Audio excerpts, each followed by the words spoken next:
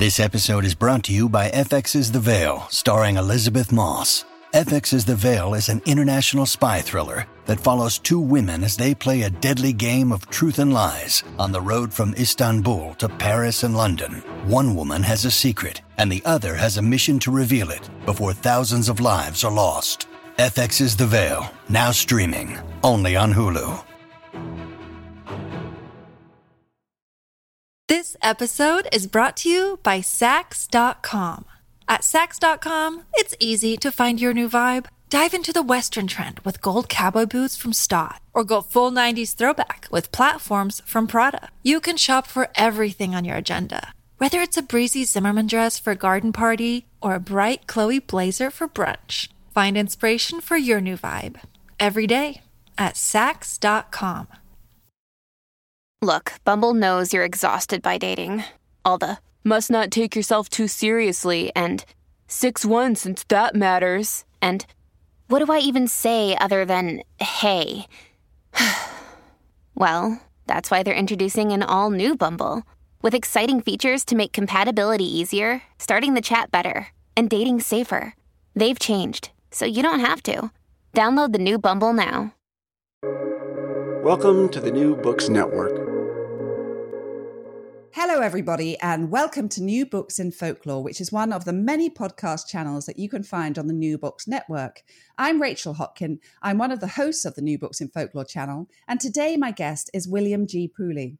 Will, as I'm going to call him, is a folklore-friendly historian based at the University of Bristol in the UK, who'll be talking about his first book, Body and Tradition in 19th Century France, Félix Arnaudin and the Moorlands of Gascony, 1870 to 1914. Will Pooley, welcome to the New Books in Folklore podcast. Hi, thanks for having me. And did I say that title right, or at least the words in it that are foreign to me? Félix Arnaudin? Yeah, that's about right, yeah. Okay, great. So I'm going to start, before we get to the book, by asking you to tell us a little bit about yourself and perhaps how you came to be interested in folklore. Yeah, that's a really good question. So I started out being interested in history, so I was kind of interested in those kinds of history of people who don't necessarily have access to writing, the kinds of people that it's harder to write history about in general. And it was actually your brother, Rachel, David Hopkin, who I think you've interviewed on this series before, and he was the one who introduced me to kind of folklore as a topic that could be of interest from that point of view. So when I was a master's student a long time ago, it feels now, he suggested to me that I do a project based on some folklore, and I did that for my master's. And then on the back of that, I then ended up going to America to study folklore at Utah State for a year on the Five Folklore Fellowship. And then I came back and I did a PhD with David Hopkin on folklore and history. I love it. My brother is corrupting the world of historians to come to their senses and find folklore fascinating, which it sounds like you did. Yeah, for sure. I mean, I think for me, it offered some of the things that I'm interested in history in terms of, real people, kind of getting to grips with the experiences of ordinary people in the past, their emotions, their relationships to other people, and that kind of folklore material was definitely, it was the best stuff that I'd ever done as a historian, so I've stuck with it. So this book is based upon the collection of a folklorist. Can you tell us about who Félix Arnaudin was and why his collection was of interest to you? Sure. So when I started out, I was originally going to do a project which was about 3 folklorists who were all from the same region, kind of big region of southwestern France. And there's a linguistic region there. So people in general who speak the Gascon dialects of the Oc language. And so Arnaudin was one of the 3, and the other 2, I've worked a bit on Jean-François Bladet and another interesting anarchist adjacent folklorist called Antonin Perbosque, all collecting folklore across kind of the 19th and early 20th centuries. And what actually happened was that when I first went to look in the archives of the Arnaudin materials, I realized that I was never going to have time to do anything beyond just getting to grips with Arnaudin's collection. He was a really meticulous, very thorough folklorist. He collected hundreds of songs, a large number of oral narratives, depending on how you count them in the manuscripts, because of course some of them are very fragmentary, and he also collected a lot of dialect speech. There are kilometers of microfilms of his original manuscripts in the archives in southwestern France. But the tragic thing about him, I guess, is that although he did all of this folklore collecting between about 1870 and 1914, he really didn't publish much of it. So during his own lifetime, he hardly saw any of it in print. He was in a sense, he was a perfectionist, and he just never managed to finalize those publications, which is something that I definitely try not to identify with too much. You write about him in the first chapter, and he sounds like quite a poignant character. Can you tell us a little bit more about his background and his personal life? So I didn't put this in the book, but I think it's safe to say it here on the podcast. I have very ambivalent feelings about him because, in a sense, he provided all this material, which has then been the basis for the entire book, and it's an incredible archive of material. But I wouldn't say that I am particularly fond of him as his personality. He felt like a failure in life. And he had a very strange relationship to his kind of family and to his local community and society, because he was the son of the mayor of the town where he lived, and he was related to various other kind of local dignitaries. So he was, when he was young, a teenager and in his 20s, people assumed that he would maybe go into the law, or he'd go into politics like other family members had, or he'd make money like a lot of other people did through local business and the expansion of the forest in the region. But he didn't, and he spent his entire life doing this kind of folklore collecting and photography, and kind of by the time he died, he'd spent all of his family money, and he'd never kind of left the region. He never kind of came to terms with what it was that he thought he was doing, in a sense. And he also has he's got this very problematic relationship with the family maid, which it's a complicated story in a sense, because in one sense it's not complicated. He was in his 30s and she was 14 when they first started their relationship, and then his family found out, and when the family found out, she was sent away, and then she clearly tried to kill herself. And then at some point, after his mother died, she came back to live with him, and they lived together until she died, kind of 20 or 30 years later. So there's a lot going on, I think, with that particular relationship in particular, and in the materials that he left as well. It's clear that he had relationships with other women. It's impossible to identify them because he anonymized them in the manuscripts. But there's definitely a lot of different things going on in his personality, and not all of it is very endearing, to be honest. Right. And so how did he go about collecting this folklore collection that you built your dissertation and now this book upon?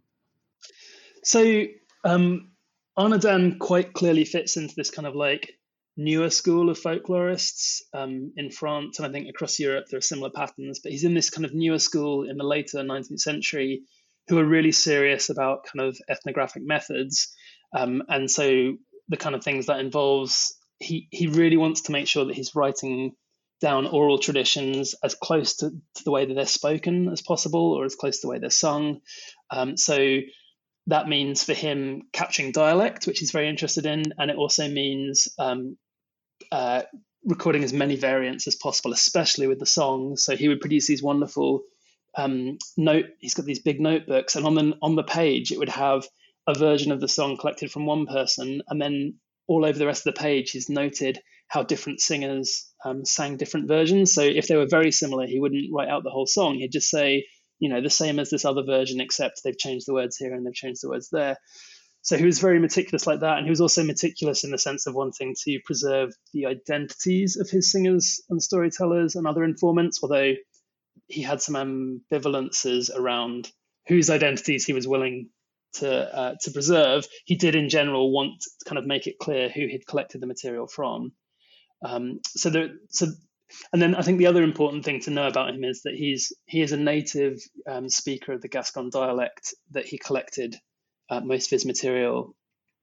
Most of the folklore he collected was in this Gascon dialect. So he was a native speaker. He was a kind of native son, if you like, of the region. And he felt very fiercely defensive and proud of that local culture. And it was definitely a culture that he was himself an active participant in. His family, although they were kind of local dignitaries, they'd risen quite quickly from the local artisan class, if you like. And he didn't feel distant, I suppose, from a lot of the people that acted as informants, even if perhaps he was more distant than he was willing to recognize.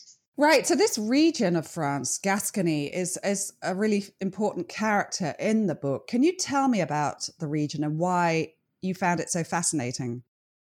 So Gascony covers quite a large part of southwestern France, and probably anyone out there who's ever been there as a tourist might associate it with kind of foie gras. There's a lot of rich duck-based food and those kind of things, and wine as well. There's some wonderful wine. But in particular, there's one sub-region of that larger region where Arnaudin collected folklore. It's called the Moorlands of Gascony, or the Landes de Gascogne in French. And they were moorlands at the start of the 19th century. But by the period that Arnaudin was collecting this folklore, most of the moorland had been forested. And this was a really, really big change in the region. The forest which was planted on those moorlands is still the largest man-made forest in Europe.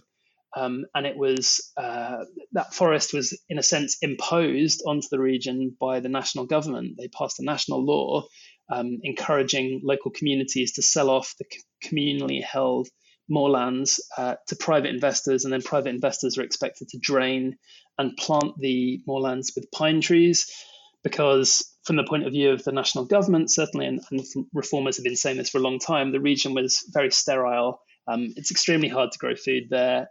Most of the people who lived there subsisted by kind of combining sheep farming with hunting and fishing and some pine farming.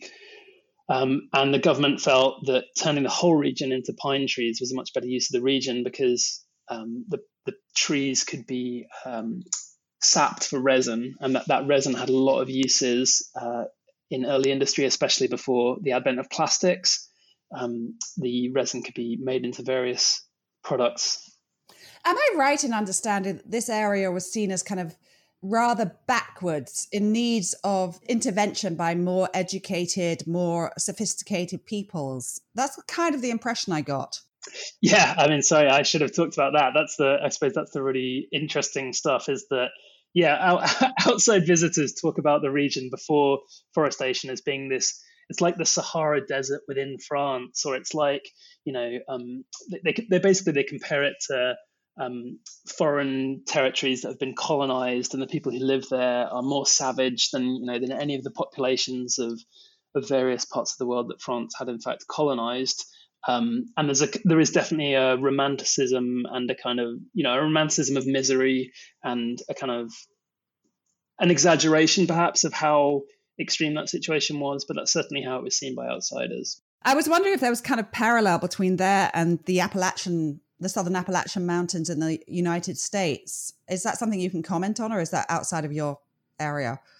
Oh, I definitely think so. I mean, there are obvious differences in terms of the histories of those populations, but I think in terms of the way that the region is both presented as being very primitive and almost barbaric, but also kind of culturally pure and very important for how people think about the preservation of traditions. So it's often mentioned actually in the 19th century as being one of the regions that preserves witchcraft traditions longer than other regions, which actually I don't think is true based on subsequent research, but that's how it's seen by outsiders as a kind of fascinating and interesting cultural place. Arnaudin was collecting between 1870 and 1914. Who was he collecting from, and what kinds of things did he focus on in his collections? This is the subject of one of your chapters.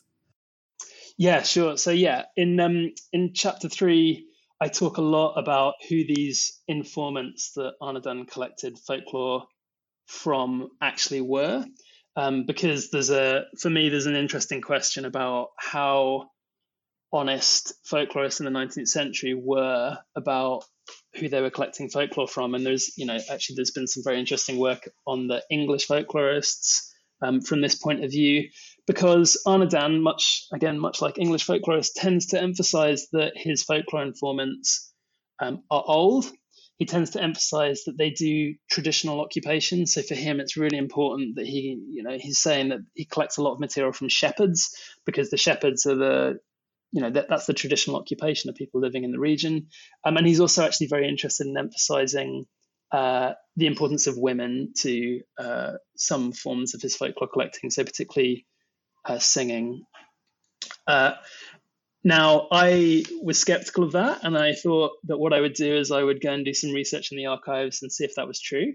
And what I didn't really think about carefully enough in advance, looking back in retrospect, is how difficult it is to do that kind of research. I spent a lot of time looking at birth certificates, marriage certificates, death certificates, wills, military records, marriage contracts, all these kind of things, and trying to piece together what Arnaudin said in his manuscript about these people with what I could prove based on other sources. Wow, that's a lot of research. It did, yeah. I think I would. I've met other people who said, "Oh, I'd like to try this with it," and I normally say to them, "It's maybe more work than it's worth sometimes."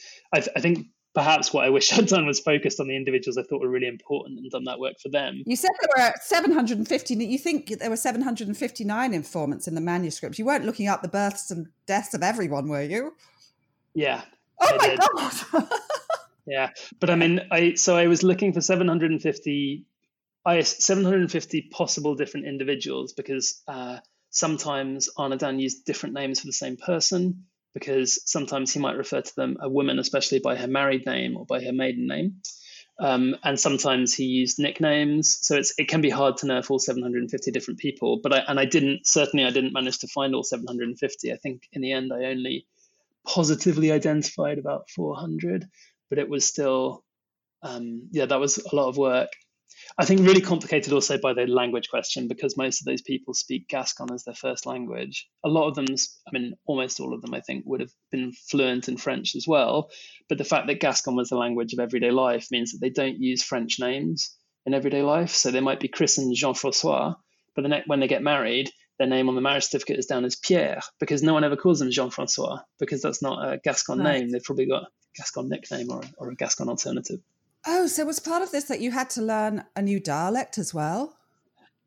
Yeah, I think so. Yes, I learned Gascon by reading Arnaudin's writings. So it's not like I actually undertook proper language classes. But I think it probably wouldn't have helped me to do that anyway, because he wrote a very idiosyncratic version of the language, because he was the first person actually to try and write that modern dialect of Gascon, I should say. There are obviously there are medieval writings in Gascon as well, and there are modern Gascons now as well. But when he was doing this, he tried to codify his local dialect, so it'd be very hard to read based on learning modern Gascon.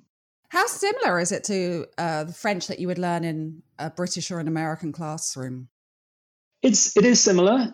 You can certainly, I think the thing I would say is it's as similar to French as it is to Spanish and maybe Italian. Those Romance languages, there's a lot of vocabulary overlap. And once you know the rules of there are some very obvious rules. So like B's become V's, much like with Spanish. And once you begin to recognize that, it's easier to, you can basically just one could even write a small piece of software that basically just took some bits of Gascon and automatically changed certain letters, and you'd have something that a French speaker would recognize. This episode is brought to you by Saks.com. At Saks.com, it's easy to find your new vibe. Dive into the Western trend with gold cowboy boots from Stott, or go full 90s throwback with platforms from Prada. You can shop for everything on your agenda, whether it's a breezy Zimmermann dress for a garden party or a bright Chloe blazer for brunch. Find inspiration for your new vibe every day at Saks.com.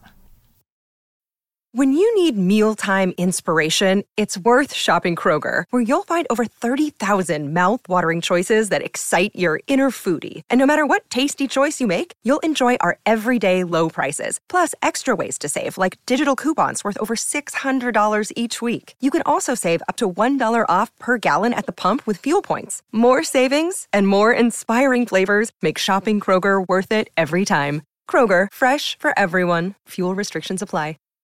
So your first 3 chapters in the book are setting up the context and the main characters and the region and the informants.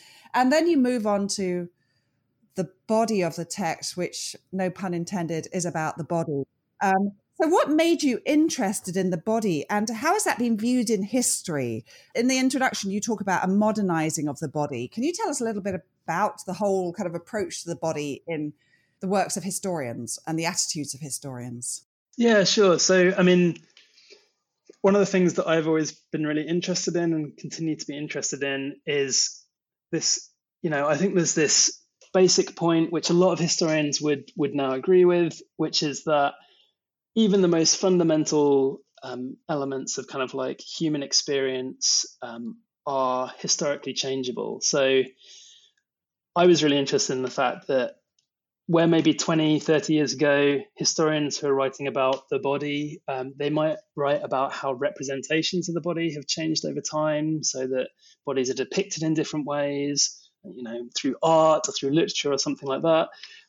But I'm much more interested in the idea that bodies might literally be different. So people might feel differently, they might hold their bodies differently, they might use them differently, and they might understand them in such fundamentally different ways that calling that a kind of representation doesn't really do justice to the kind of radical difference of how they're experiencing their bodies.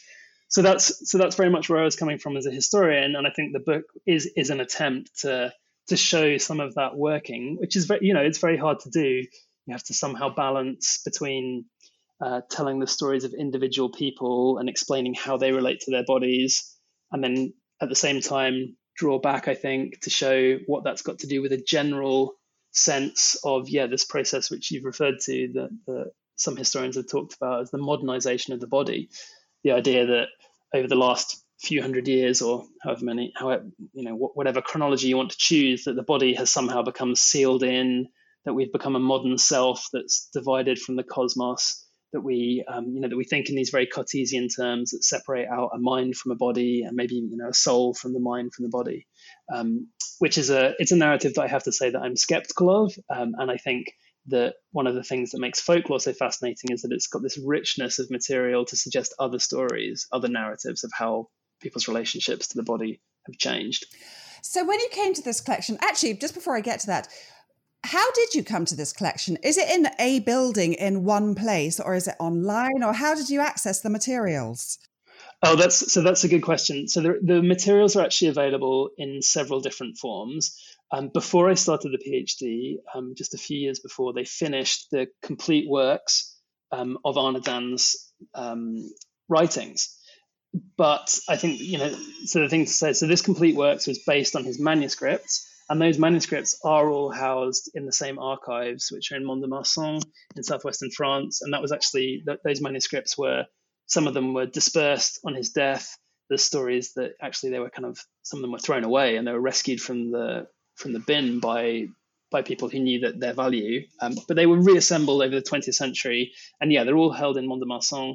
And then in the late 20th century and into the 21st century, there was this big project which brought together a whole team of scholars to edit those manuscripts and make them into an edited collection. But of course, they couldn't include everything. And in particular, I think there's a reluctance to include stuff that was fragmentary. So it was much easier to include the narratives that were whole narratives that Arnaudin had already written up, ready for publication, for instance.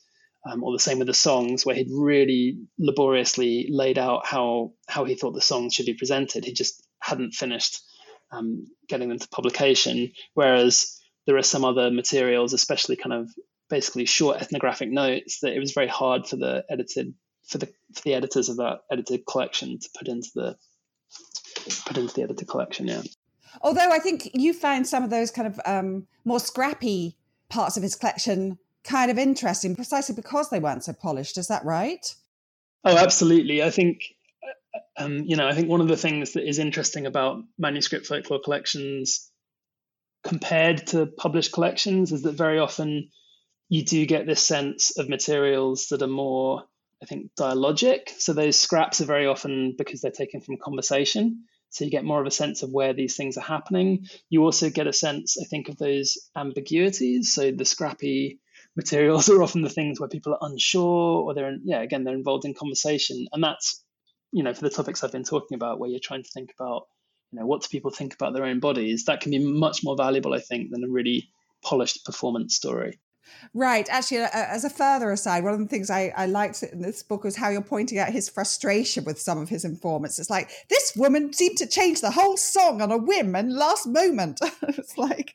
Yeah, and it's really interesting as well, because I think, I'm grateful. I am very grateful to Arnaudin when he writes things like that, because if he didn't include those notes about his own opinion in the manuscripts, then his role in shaping them would be harder, I think, to disentangle. And it's so great that he's like, oh, I don't like it when they do this, or he clearly disapproves of some of the material, and he records that sometimes. And that's really helpful to me, because it shows me exactly how he's shaping it as a folklorist. So as you came to this collection, how did you start pulling out bits specifically concerned with the body? Were you literally looking for words related to the body? I think, to be honest, I took the approach of just trying to look at everything and decide what I thought was most interesting. I think I knew from the start that I wanted to focus on individual performers in some of the chapters. So I was on the lookout for performers who I found the most interesting, which is how I've ended up with most of the individuals who have a whole chapter each. But in terms of looking for the body stuff, it was really a process of, I was going through all of the microfilms. So I went through everything I think they have from Arnaudin's manuscripts, and looking for things that I thought would help me to piece something together about this. And so what kinds of themes related to the body emerged during this research? So I think there's a lot of stuff in the book about work, which I don't think should be surprising. Almost all of the informants that Arnaudin really valued were manual workers, whether that's kind of agricultural work. A lot of the agricultural work actually in the region is done by women. And, all women do huge amounts of domestic work, or did huge amounts of domestic work at the time. So work is perhaps the dominant theme, and in a sense, it's so loud that it kind of sometimes it drowns everything else out, and sometimes it can be about looking for the other things that people talk about. I think the other obvious theme, which I dwell a lot on in the book, is sexuality, and there's a lot of material in the archive about how people talked about their sexual bodies and how they negotiated that. And I think sometimes it's a lot more direct than people who are unfamiliar with manuscript folklore collections might assume for this period. Yeah, I was a bit surprised by it. We'll come to that in a little bit, because you focus. But I like the way that you describe the approach to the body in this folklore. You call it pointillist, I think, and it's sort of legs, feet, teeth, lips, eyes, and arses. Yeah. And so that's the other thing. And I wanted to give this picture of, what body do you get if you just look for the words, what body parts do people focus on? And like you say, it's a strangely pointillist kind of body. It's also very focused on the lower half of the body, which I think is really interesting and important. There's a lot of stuff about legs and a lot of stuff about buttocks, which I think there's a lot to unpick there, which can be quite hard without being able to talk to these people directly. What do you mean when you're constantly talking about this? And some of it is just about how exhausted people are. But you also say that although there's little discussion of beauty of legs does come up. Yeah. So I think the focus on the legs is so extreme that even, it's not just about work. It's legs seem to be the kind of most prized body part. I think there's really a sense that everyone feels their body is kind of pulled down to the ground by gravity. So I talk about this quite a lot. It's stooped, it's bent over like a sickle, exhausted from work. And that's actually, there is a long prehistory, if you like, of that attitude to the body. There's some really nice work from early modern historians on the fact that being able to stand upright is really a kind of, it's an elite privilege, and people who do a lot of manual labor, they're constantly feeling like that gravity is the main kind of dominating force in their life. That brings us nicely on to chapter 5, which is headed Monstrous Bodies. Tell us about this chapter, which is centered on a werewolf legend by a woman called Marichune Buzatz. I'm sure I haven't said that right. So actually, this is a really good example of what I was talking about in terms of it's very difficult to identify for certain, who the individuals that Anadan collected materials from were. And I've said in the book that this story is told by Marichune Buzatz, and that's my I think that's right.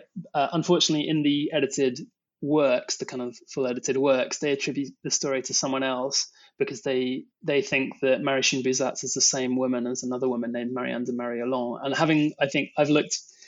I spent a lot of time on this, and I'm pretty sure they're different people, and actually the differences in their lives are quite instructive. So this is one of the chapters where I do focus on an individual, and there are other chapters where I tend to kind of more look at a broader picture of local culture. And in this chapter, I was particularly interested because Marichune is an unusual storyteller. It's the story she's telling. She tells several stories about witchcraft, but she also tells several stories about werewolves, and that makes her quite unusual. There are not actually that many recorded werewolf stories from across the whole of France in this period, and there are very, very, very few which are kind of first-hand, memorat or kind of second-hand legend stories where, friend of a friend style stories, which is what Marichune tells. One of the stories she tells, and which I dwell on here, is actually a recollection from her childhood. So that makes her, I think, a really interesting storyteller. But I wanted to kind of talk about her in the context of other werewolf stories. So I tried to find all the werewolf stories I could from 19th century France and get a picture of like what werewolf stories in general are about. And in the chapter, I talk about the fact that, in fact, these stories aren't very violent. They're not at all like the kind of Hollywood image of werewolf legends. They're not necessarily even very scary. They're something closer to kind of disgust. They're unsettling stories, and they very rarely feature wolves. So, they're not wolves. Even when storytellers, I think Marichune, she uses the Gascon words, loup-garou, basically werewolf, but they are not wolves. They're dogs. They're very clearly in the story people who turn into dogs. And in other regions, you quite often get people who turn into other domestic animals. So cats is very common as well. Sheep, goats, pretty much any domestic animal. But they still use words like loup-garou. They use the words werewolf, or there are lots of different dialect terms, some of which don't use the word wolf, but they're clearly all referring to a similar phenomena, and it's not necessarily wolves. What conclusions did you come to based on Marichune's stories about wolves or dogs? So the kind of conclusion I drove towards, based on my identification of who she is, so she's a woman who grows up in a fairly traditional, I should probably, quote unquote, traditional family in the region. So a large family living in one of these large houses where she would have shared the house with family members, extended family, and also perhaps other people who worked for the family and sharecroppers. But she makes the transition from that kind of in her youth to living, when she dies, she's living on her own in a small house in the town. And that's after all of these changes have happened to the landscape. And one of the things that I'm interested in and I talk about in the chapter is that, so she tells this story, and, the point of the story ostensibly is to say, I had this incredible experience. I saw a werewolf when I was a child. But actually, if you look at the details of what the story dwells on, it dwells on her extended family. It dwells on their household. It dwells on the boundaries of that kind of community. And my reading of the story is that the reason that it's so important to Marichune, it's a personal experience. I'd argue there's some kind of symbolic work going on there around her own transition from living in that traditional family to living on her own as an older woman after all of these changes have happened to the region. And those traditional family forms are a lot less common. There's a lot of material about how community has become more kind of fragmented and isolated. So for me, although we're drawn to the werewolf itself, this monster in the story, that she's using that bodily transformation to talk about, the transformation of her own community. The next chapter, chapter 6, is one of the ones where you're focusing on a number of different informants. And this one's called Singing Love. And it's about attitudes to love and sex as demonstrated in the folklore. needless to say, I thoroughly enjoyed this chapter.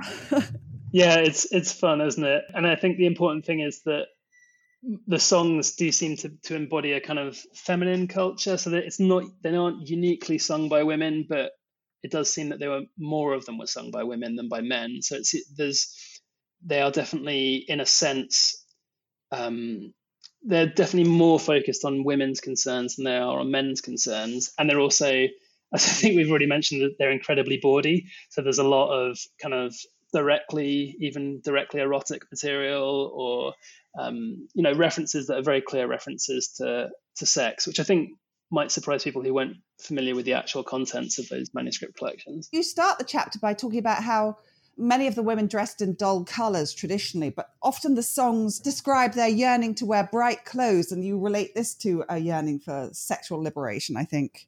Is that right?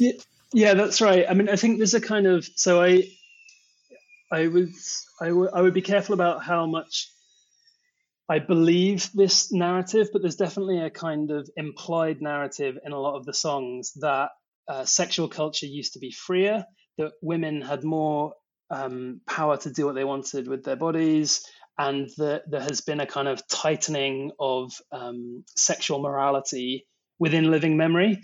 And I think it is really hard to say whether that's something that really happened or whether it's a kind of narrative device that's common to a lot of the songs.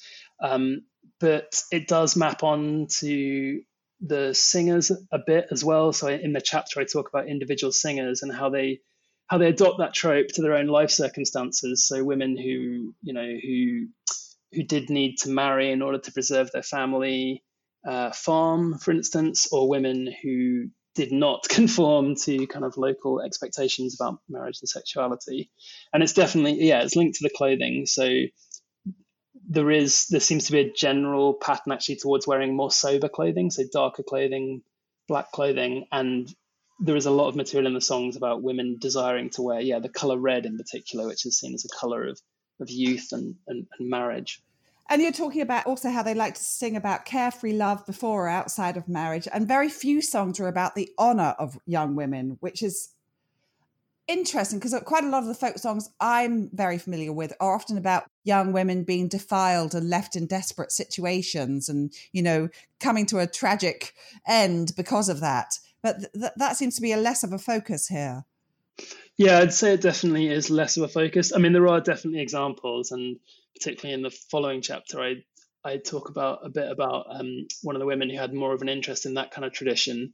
But I mean, I think the other key thing to say about that is that there seems to be very little interest in Catholicism. And I think that definitely influences the kind of the tone of the songs as well. They were the kind of songs that local priests did not like people to sing. And, in general, local priests, therefore, are hostile to singing and folk singing in particular.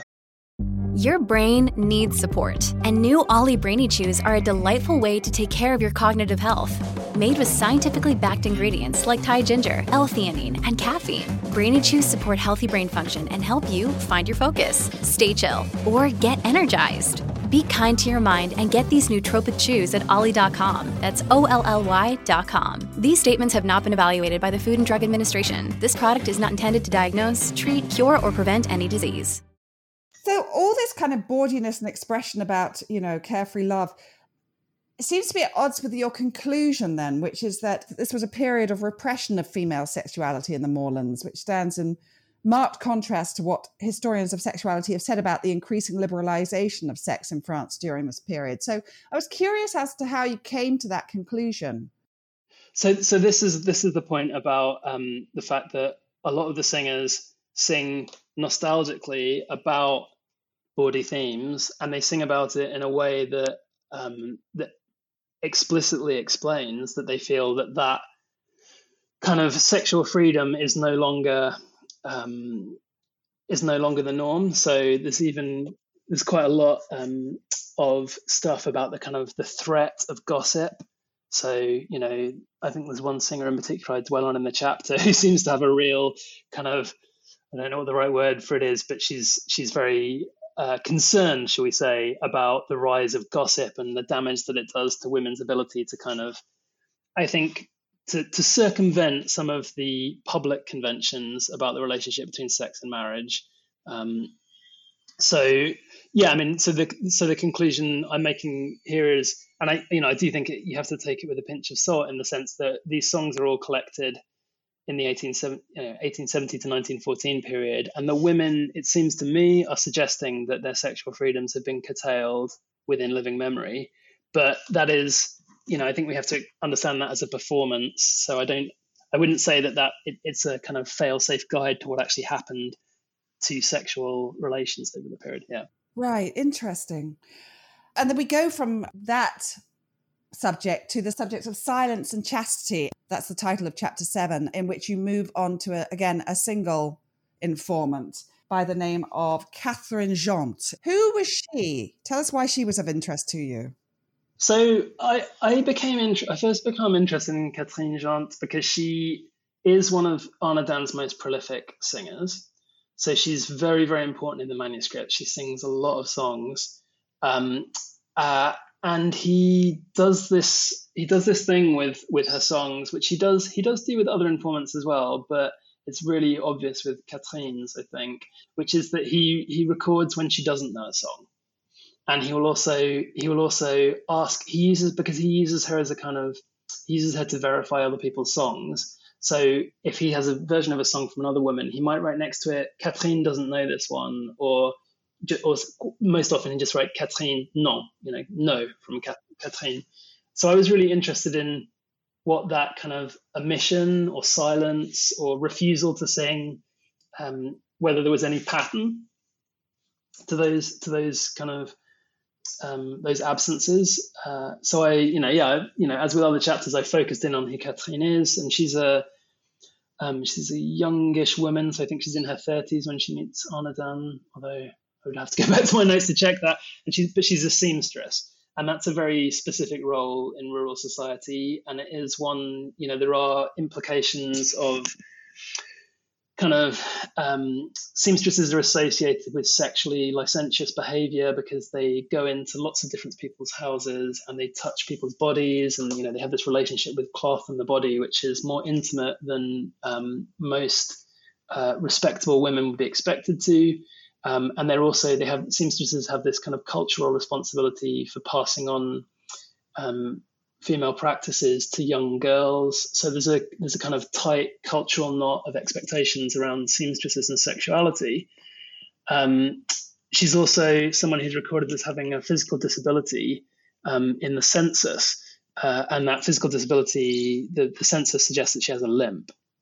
And again, believe it or not, there's a very strong association between limping and sexuality in other materials that Arnaudin collected. So there are there's a very overt sexualization of women who limp in the materials. So that's that's what I know about Catherine from looking at these other sources. And then when you look at the songs she refuses to sing, it's all of the songs about sex, and she leaves out a lot of the bawdy material that other singers put in. And so you've got this kind of fascinating picture of someone who, there are clear cultural expectations that she's sexually available, sexually promiscuous, but she, as a singer, is deliberately or unconsciously, she rejects those kind of associations. Yeah, it's fascinating. She's creating a kind of persona that seems to be rejecting all of that. Yeah, it's interesting. I suppose I wish I'd put more in that chapter actually about, I think I do discuss it, but if we're coming back to Arnaudin I think he does have a problematic relationship with his female singers. I don't know if he had relationships with more than one of his female singers. It does seem likely. There are kind of hints in the manuscripts. So it may be that what we're seeing, particularly with this example, is her reaction against, maybe this is her way of trying to fend off unwanted advances from the folklorist. It's very hard to say. Right.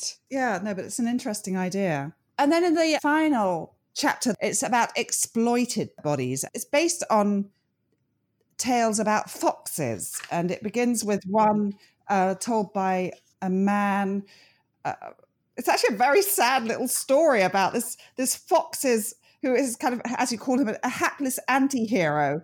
This fox's attempts to outwit or at least get something from the farmer and failing every time until eventually he and Mrs. Fox leave and then drown. Yeah, it's a very dark story.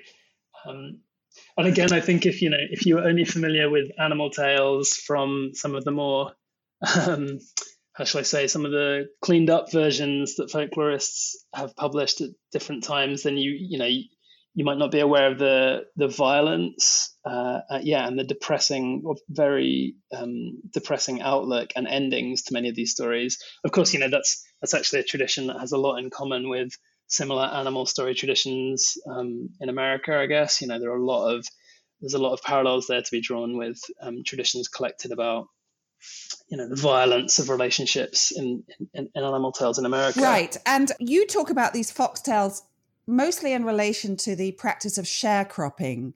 Can you tell us a little bit about what you were able to discern about the sharecroppers' attitudes to their situation from these tales that they were telling?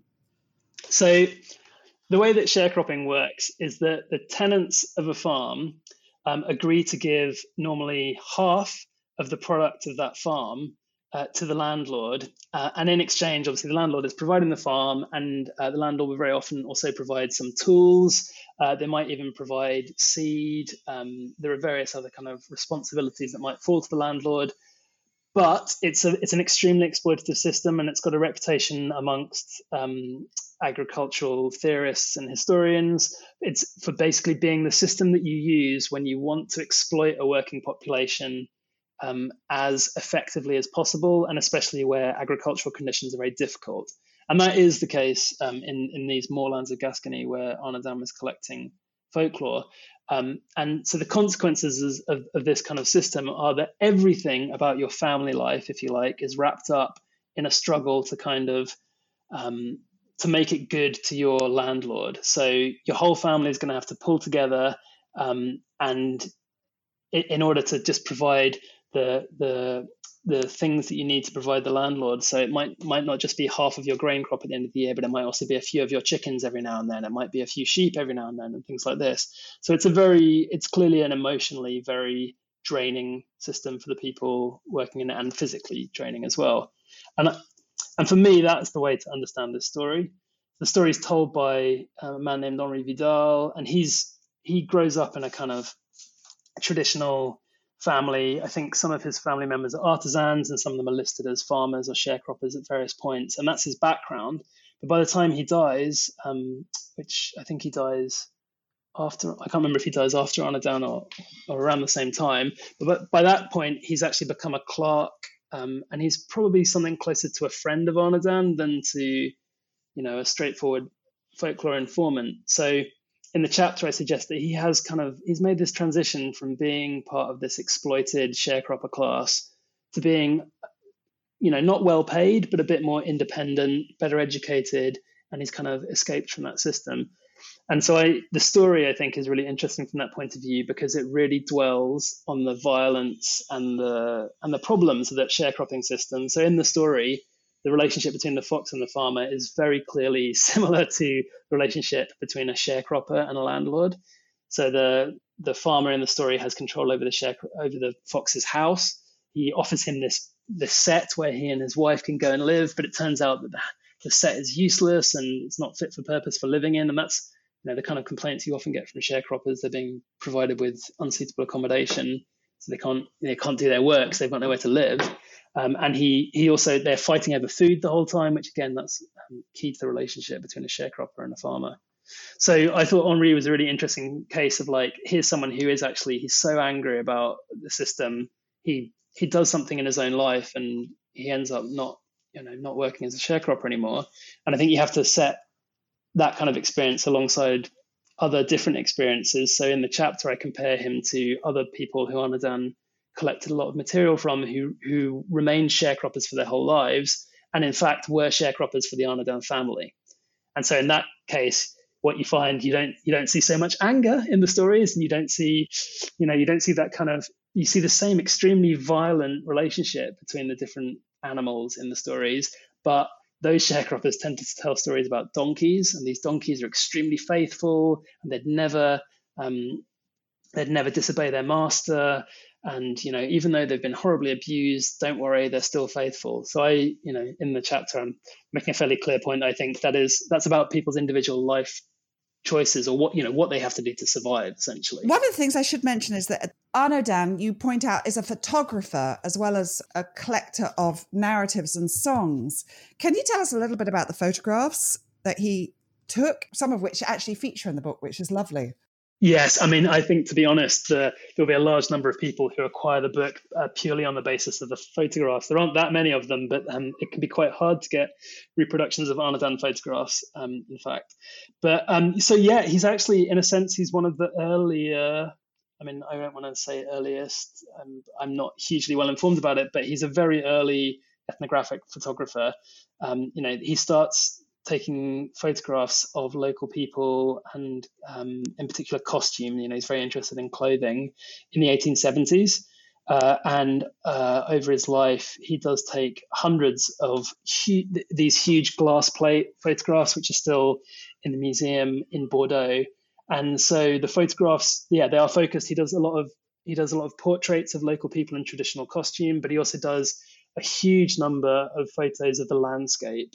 And those photos of the landscape are really for him about kind of reclaiming a vision of the landscape before forestation. So again, in the same way as perhaps a lot of his folklore collecting was about reconstructing a culture that he thought had been destroyed by forestation, he uses the photography to recreate this landscape that he feels is destroyed by forestation. But they're absolutely beautiful photographs. I'm sure you'll agree. They look even better when they're huge. I've seen in a few restaurants in the region there, they have large reproductions of Arnaud Dan photographs, and they're very panoramic. He was fascinated by the horizon. Yeah, they seem to also just be technically very good. They could have been taken much more recently than when he was working.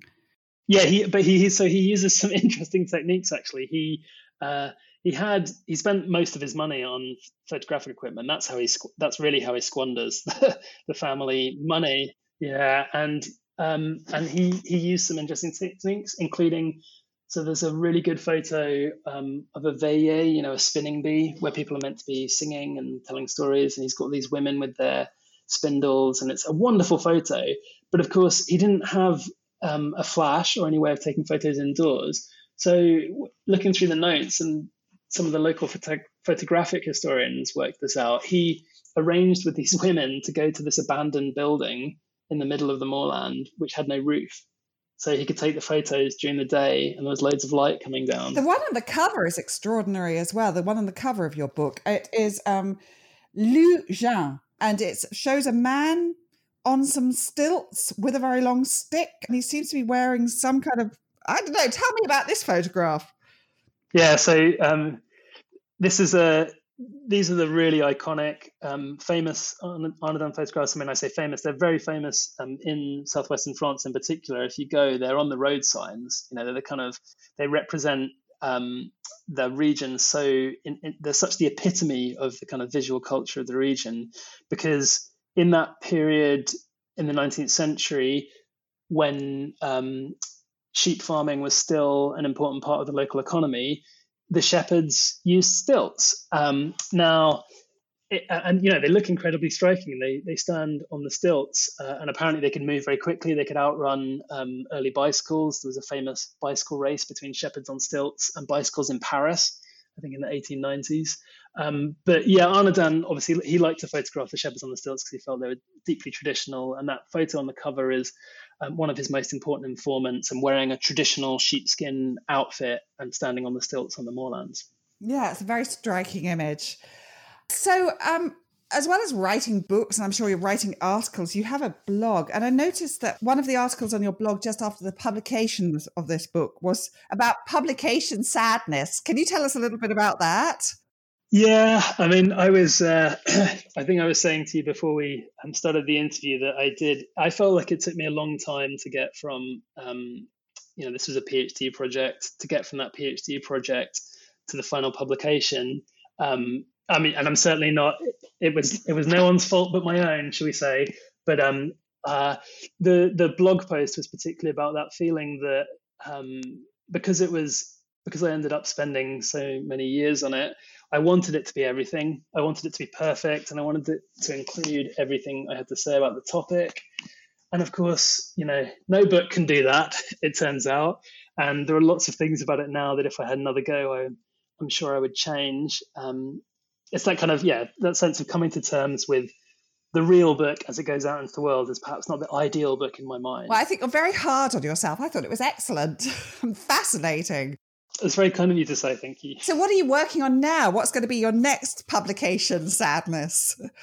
Oh, yeah, good question. So at the moment, I have a big research project, which is about witchcraft in France from 1790 to 1940.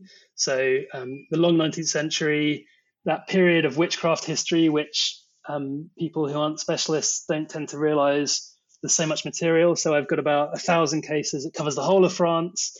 If the Arnaudin project was overambitious, then this is getting ridiculous, to be honest.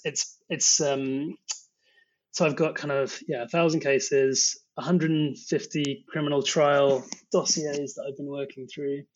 And that's the kind of research base. I've got a chapter out about it already. I've got a few more things coming out on that material. But I'm also, at the same time, I'm working on a slightly new methodological direction. So I've been collaborating with quite a few different groups on creative historical practice. So with the witchcraft research, I collaborated with a theatre maker and a poet, and there's poetry out there based on it, and there's a performance piece which we've had to postpone because of coronavirus. But and I'm working on a creative non-fiction book based on witchcraft materials. So those are the things I'm interested in at the moment. Right. So you don't have very much on your plate then? No, loads of time. Well, thank you very much for sparing the time to talk to me and to tell our listeners about your book, which again is Body and Tradition in 19th Century France, Félix Arnaudin and the Moorlands of Gascony, 1870 to 1914. And you are William G. Pooley, or Will Pooley, as I call you. Thank you so much. Thank you, Rachel. And just a reminder to our listeners that the New Books in Folklore podcast is one of many channels that you can find on the New Books Network. Thank you for listening.